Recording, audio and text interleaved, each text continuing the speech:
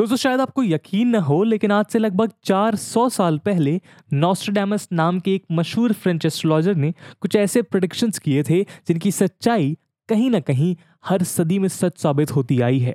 चाहे वो French revolution हो या हिटलर का राइज या फिर एटॉमिक बॉम्ब की तबाही। 1555 में लिखे गए नॉस्ट्रेडामस के 4 लाइन प्रेडिक्शंस आज भी हिस्टोरियंस और एस्ट्रोलॉजर्स को हैरानी में डाल देते हैं। यहाँ तक कि उनकी किताब में आज चल रहे रशिया इन्वेजन ऑफ यूक्रेन का भी जिक्र है और ये भविष्यवाणी की गई है कि इस कॉन्फ्लिक्ट के चलते जल्द ही दुनिया को एक ग्रेट वॉर का सामना करना पड़ेगा। अब शायद आपको ये सब एक इंटरेस्टिंग मूवी प्लॉट जैसा लगे, लेकिन अगर हम नॉस्ट्रेडामस की बात इग्नोर भी कर दें तो क्या हम इंटरनेशनल रिलेशंस के स्कॉलर्स और एक्सपर्ट्स की बात भी इग्नोर कर पाएंगे? For example, leading defence expert Michael E O'Hanlon अपनी 2019 book the Senkaku paradox rising great power war over small stakes में ये आर्ग्यू करते हैं कि दुनिया भर में चल रहे लोकल क्राइसिस एक full scale great power war को अंजाम दे सकते हैं। या फिर अटलांटिक काउंसिल के Scowcroft Center for Strategy and Security के डिप्टी डायरेक्टर मैथ्यू क्रोइन को ही ले लीजिए, जो हाल ही में फॉरेन पॉलिसी मैगजीन के लिखे गए अपने आर्टिकल में ये दावा करते हैं कि इंटरनेशनल रिलेशंस के लगभग सारे मेजर थ्योरीज एक ग्रेट पावर कॉन्फ्लिक्ट की ओर इशारा कर रहे हैं। वैसे भी अगर हम अपने चारों तरफ देखें तो ये समझना मुश्किल नहीं है कि जिस तरह के टेंशन से दुनिया अभी जूझ रही है वो परसिस्टेंट नेचर की है, यानी ये टेम्पररी नहीं बल्कि लंबी चलने वाली है। और पॉपुलर ओपिनियन ये है कि इस टेंशन की जड़ ईस्ट और वेस्ट के बीच बढ़ता तनाव है, जिसका एक इंपॉर्टेंट एस्पेक्ट है मिलिट्री पावर, जो रशिया यूक्रेन वॉर की बदौलत और भी साफ हो गया है। ज्यादातर प्रेडिक्शंस के मुताबिक इस ग्रेट पावर वॉर का एपिसेंटर होगा इंडो पैसिफिक रीजन, जो करंट इंटरनेशनल जियोपॉलिटिक्स और नए पावर गेम्स का एक नर्व सेंटर है। इस रीजन में इंडिया, चाइना, जापान और साउथ कोरिया जैसे मेजर इकोनॉमीज लोकेटेड हैं और इसीलिए यह रीजन जियो इकोनॉमिकली काफी क्रूशल है। तो आखिर ऐसे कौन से फैक्टर हैं जिसकी वजह से सेकेंड वर्ल्ड वॉर के इतने सालों बाद आज फिर से दुनिया एक ग्रेट पावर वॉर की कगार पर आ खड़ी हुई है? आज के वीडियो में हम इसी सवाल पे चर्चा करेंगे। लेकिन आगे बढ़ने से पहले दोस्तों मैं आपको बता दूं कि इस वीडियो की इंपॉर्टेंस यूपीएससी मेंस के GS2 के इंटरनेशनल रिलेशन सेक्शन के लिए काफी ज्यादा इंपॉर्टेंट है। इसके बारे में हम वीडियो के अंत में और भी बात करेंगे, पर फिलहाल के लिए अपने डिस्कशन को हम आगे बढ़ाते हैं। दोस्तों वर्ल्ड वॉर सेकेंड के एंड में जब दुनिया ने न्यूक्लियर एज में कदम रखा, तब पॉपुलर बिलीफ ये थी कि ऐसे डिस्ट्रक्टिव वेपन्स वॉर को इनकरेज करने के बजाय उन्हें डिस्करेज करेंगे। हिरोशिमा और नागासाकी में एटॉमिक बॉम्ब से हुए भयानक तबाही के बाद न्यूक्लियर वेपन्स को एक डिटेरेंस की तरह सामने रखा गया। आर्गुमेंट ये था कि किसी भी कंट्री का न्यूक्लियर स्टॉक पाइल दूसरी कंट्री के लिए उस पर अटैक करने के खिलाफ एक चेतावनी होगी। लेकिन जैसे जैसे न्यूक्लियर आर्सेनल बढ़ते जा रहे हैं, वैसे वैसे इनका थ्रेट और भी पोटेंट होता जा रहा है। जाहिर सी बात है कि दुनिया का लार्जेस्ट न्यूक्लियर स्टॉकपाइल पोजेस करने वाले नेशन रशिया ने जब यूक्रेन पे हमला बोला, तब न्यूक्लियर डिटेरेंस को लेकर कई सवाल उठाए गए। 24 फरवरी को अपनी सेना को इन्वेजन का कमांड देते हुए रशियन प्रेसिडेंट व्लादिमीर पुतिन ने यह भी चेतावनी दी कि रशिया दुनिया के सबसे पावरफुल न्यूक्लियर स्टेट्स में से एक है और इसीलिए उसे रोकने की कोशिश करना बेवकूफ़ी होगी। इस लिस्ट में चाइना, पाकिस्तान, ईरान और नॉर्थ कोरिया भी शामिल हैं। इन ऑथोरिटेरियन रेजिम्स के हाथों में ऐसी पावर उन्हें हाईली अनस्टेबल बनाता है। फॉर एग्जाम्पल नॉर्थ कोरिया को ही ले लीजिए। हाल ही में उसने एक नए लॉ के तहत ये डिक्लेयर किया कि वो ऑफिशियली अपने आप को प्रोटेक्ट करने के लिए प्रीएम्प्टिव न्यूक्लियर स्ट्राइक इस्तेमाल कर सकता है। ये लॉ उसके न्यूक्लियर स्टेटस को इरिवर्सिबल बनाती है, यानी डीन्यूक्लियराइजेशन टॉक्स अब उस पर लागू नहीं होंगे। डिफेंस एक्सपर्ट्स का यह भी मानना है कि फ्यूचर में कोई भी मेजर क्लैश ग्रेट पावर्स के बीच पहला बैलिस्टिक मिसाइल वॉर होगा। इस तरह का कोई भी एस्केलेशन यूएस लीडर्स पे रिटेलिएशन का काफी प्रेशर क्रिएट करेगा, जिससे एक ऑल आउट कन्फ्रंटेशन अनअवॉइडेबल बन जाएगा। अब आप सोच रहे होंगे कि इन पॉसिबिलिटीज के बावजूद भी इंटरनेशनल ऑर्गेनाइजेशंस और इंस्टीट्यूशंस के चलते शायद ऐसी नौबत ना आए, लेकिन इसे लेकर भी ऑब्जर्वर्स काफी पेसिमिस्टिक हैं। पर ऐसा क्यों है? दोस्तों एक समय ऐसा था जब थर्ड वर्ल्ड वॉर से दुनिया को बचाने के लिए और इन जनरल भी ग्लोबल पीस और सिक्योरिटी मेंटेन करने के लिए यूनाइटेड नेशन जैसे एक इंटरनेशनल ऑर्गेनाइजेशन की स्थापना की गई थी।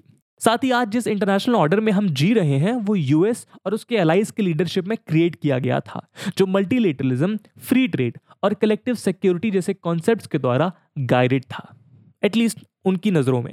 लेकिन आज कलेक्टिव सिक्योरिटी और कोऑपरेशन के कमिटमेंट्स काफ़ी हद तक डाइल्यूट होते नजर आ रहे हैं। फॉर एग्जाम्पल, अमेरिका के फॉर्मर प्रेसिडेंट डोनाल्ड ट्रंप के द्वारा दिया गया अमेरिका फर्स्ट का नारा long standing collective security arrangements के डिक्लाइन की निशानी है। ट्रंप के लीडरशिप में चाइना के साथ बिगड़ता ट्रेड वॉर आज भी current American president Joe Biden की लीडरशिप का एक इंपॉर्टेंट एस्पेक्ट है। Already US House Speaker Nancy Pelosi के ताइवान विजिट को लेकर मामला इतना बिगड़ गया था कि चाइना ने इस आइलैंड नेशन के चारों ओर अपने मिलिट्री एक्टिविटीज बढ़ा दी थी। इसके अलावा रशिया और चाइना के गहरे संबंध की वजह से ये डर लगा रहता है कि चाइना कहीं ताइवान को इन्वेड ना कर दे, और अगर ऐसा हुआ तो रशिया यूक्रेन वॉर की ही तरह यूनाइटेड नेशंस इस मामले में भी कुछ नहीं कर पाएगा। सालों से क्रिटिक्स इस बात को उठाते आ रहे हैं कि कैसे यूएन के 5 परमानेंट मेंबर प्योर इम्प्यूनिटी के साथ सेल्फ इंटरेस्ट को एडवांस करते रहते हैं। सिक्योरिटी काउंसिल की ये इनएफेक्टिवनेस आज और भी खटकती है, क्योंकि हम इस वक्त एक ऐसे वर्ल्ड में जी रहे हैं जहां मल्टीपल पावर सेंटर्स बन चुके हैं और वर्ल्ड ऑर्डर में स्टेबिलिटी एंड कोहेरेंस घटता नजर आ रहा है।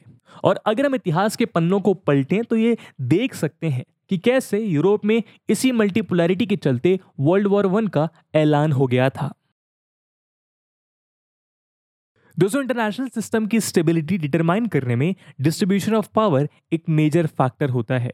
वर्ल्ड ऑर्डर को स्टेबल बनाने के लिए एक इक्विलिब्रियम यानी बैलेंस मेंटेन होना बहुत जरूरी है, और यही इक्विलिब्रियम कंडीशन यूनिपोलर और बाइपोलर वर्ल्ड ऑर्डर में सबसे ज्यादा इंश्योर होता है। पहले यूनिपोलैरिटी की बात करें तो जब दुनिया में एक ही हेजमन होता है तब दूसरे स्टेट्स उसके शैडो में रहते हैं, क्योंकि वो इस हेजमनिक पावर को चैलेंज करने की पोजीशन में होते ही नहीं है। कोई भी स्टेट ऐसा कदम नहीं उठाना चाहता जिससे वो हेजमन का निशाना बने, इसलिए यूनिपोलैरिटी में सिक्योरिटी कंपटीशन मिनिमाइज हो जाता है।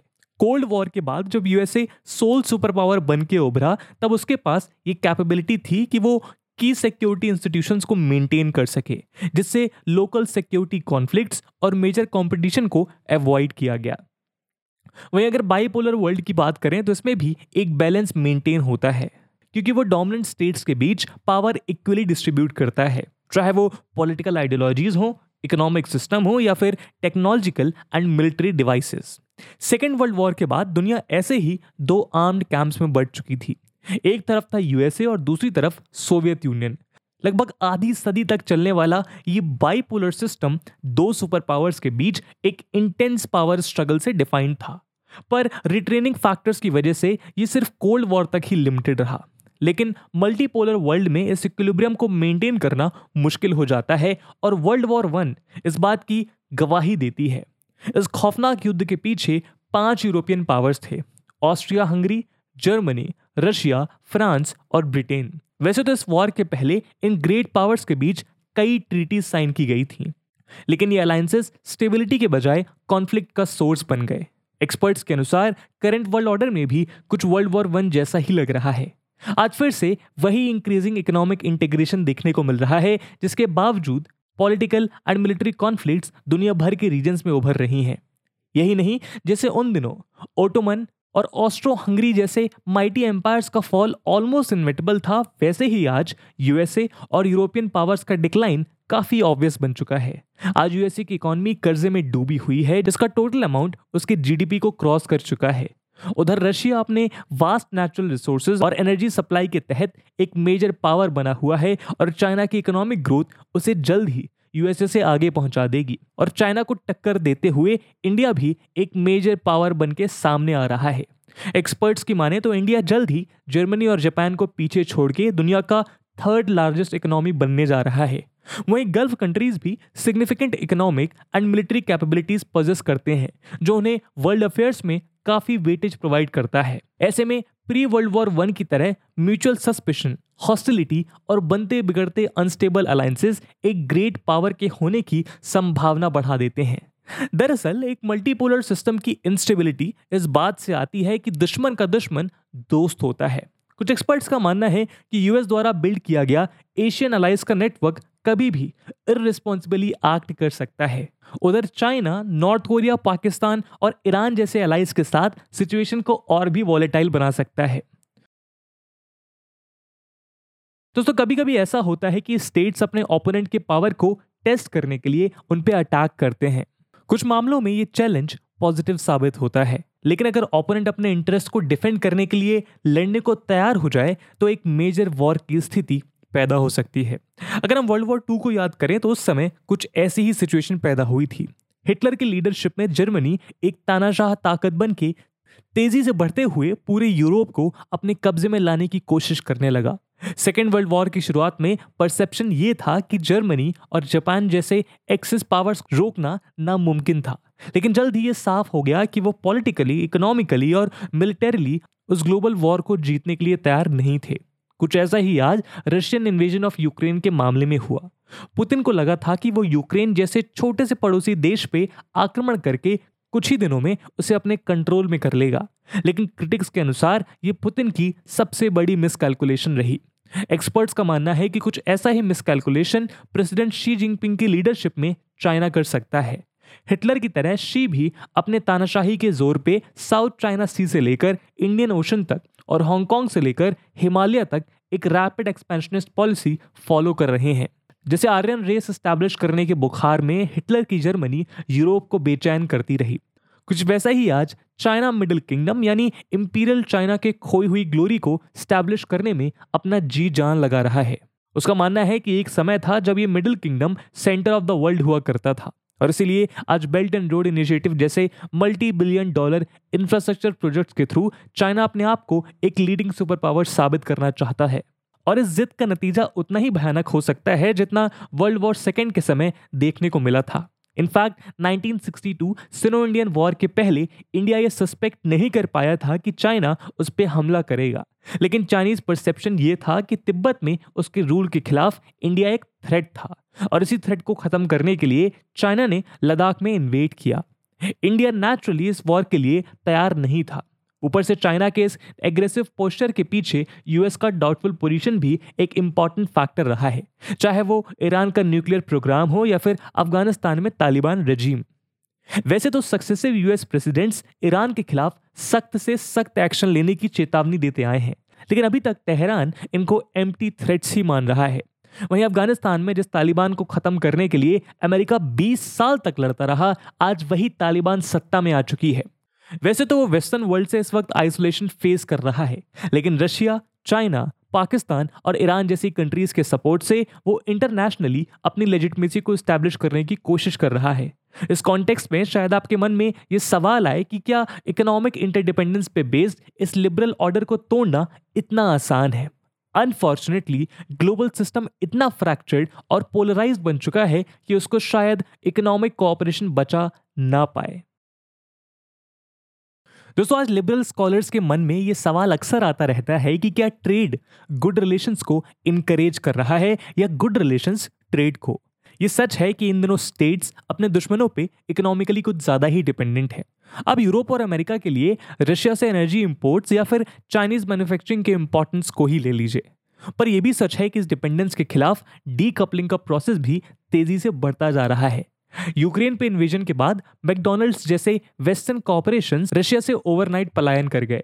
यूएस, यूरोप और जापान के नए लेजिस्लेशन और रेगुलेशंस चाइना के साथ ट्रेड और इन्वेस्टमेंट को रेस्ट्रिक्ट कर रहे हैं। उधर चाइना भी फ्री वर्ल्ड सिस्टम से अपने आप को अलग करने में लगा हुआ है। ऑलरेडी शी जिनपिंग ने चाइनीज फर्म्स को यूएसए के वॉल स्ट्रीट में रजिस्टर करने से मना कर दिया है, और ऐसा लग रहा है कि चाइना के साथ साथ बाकी देश अपने इकोनॉमीज को वॉर के लिए प्रिपेयर कर रहे हैं। कई रिपोर्ट्स के मुताबिक इन जनरल ग्लोबलाइजेशन डिक्लाइन करता जा रहा है, और इसके पीछे एक मेन वजह है इंटरनेशनल सिस्टम में चल रही इंस्टेबिलिटी और क्राइसिस। इसी मामले में डी डॉलराइजेशन का ट्रेंड भी उभर रहा है। डी डॉलराइजेशन एक ऐसा प्रोसेस है जिससे ग्लोबल कॉमर्स में डॉलर का प्रोमिनेंस या डोमिनेंस घट रहा है। यूक्रेन में रशियन इन्वेजन के बाद लगाए गए सैंक्शंस के चलते वेस्टर्न और ईस्टर्न पावर्स में तनाव बढ़ता जा रहा है, और इसकी झलक डी डॉलराइजेशन में देखी जा सकती है। रिपोर्ट्स के अनुसार पिछले साल के फाइनल क्वार्टर में ग्लोबल फॉरेन एक्सचेंज रिजर्व्स में डॉलर का शेयर 59% से नीचे गिर गया था। फॉर एग्जाम्पल, अमेरिकन सैंक्शंस को देखते हुए सऊदी अरेबिया जैसे देश अब डॉलर के बजाय चाइनीज ऑयल इंपोर्ट्स के लिए चाइनीज करेंसी युआन को कंसीडर कर रहे हैं। जिस इकोनॉमिक इंटरडिपेंडेंस ने डेमोक्रेसी और ऑटोक्रेसी के बीच इतने सालों तक एक बैलेंस बनाए रखा था, वही आज धीरे धीरे इरोड होती नजर आ रही है। लेकिन अब तक तो हम प्राइमरीली स्टेट्स की बात कर रहे थे, पर शायद ग्रेट पावर वॉर के डिस्कशन में आज नॉन स्टेट एक्टर्स के रोल को डिस्कस ना करना बेवकूफी होगी।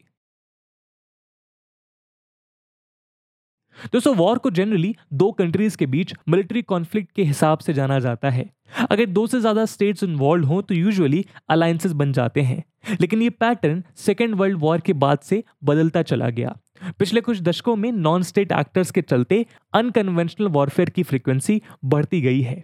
नॉन स्टेट एक्टर्स का military performance, use of terror और दूसरे इरेगुलर टैक्टिक्स को देखते हुए स्कॉलर्स वॉर के चेंजिंग नेचर के बारे में बात करने लगे हैं। अब 2014 में इस्लामिक स्टेट जैसे टेररिस्ट ऑर्गेनाइजेशन के राइज को ही देख लीजिए। अपने एसिमेट्रिक मिलिट्री टैक्टिक के बावजूद वो रेगुलर फोर्सेस को डिफीट करने में और टेरिटरीज को ऑक्युपाई करने में कामयाब हो गया।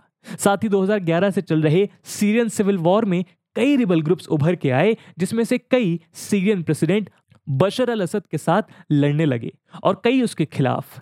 इनफैक्ट ये अब एक सिविल वॉर तक लिमिटेड नहीं रहा, बल्कि रीजनल और वर्ल्ड पावर्स के बीच एक मल्टी साइडेड प्रॉक्सी वॉर बन चुका है।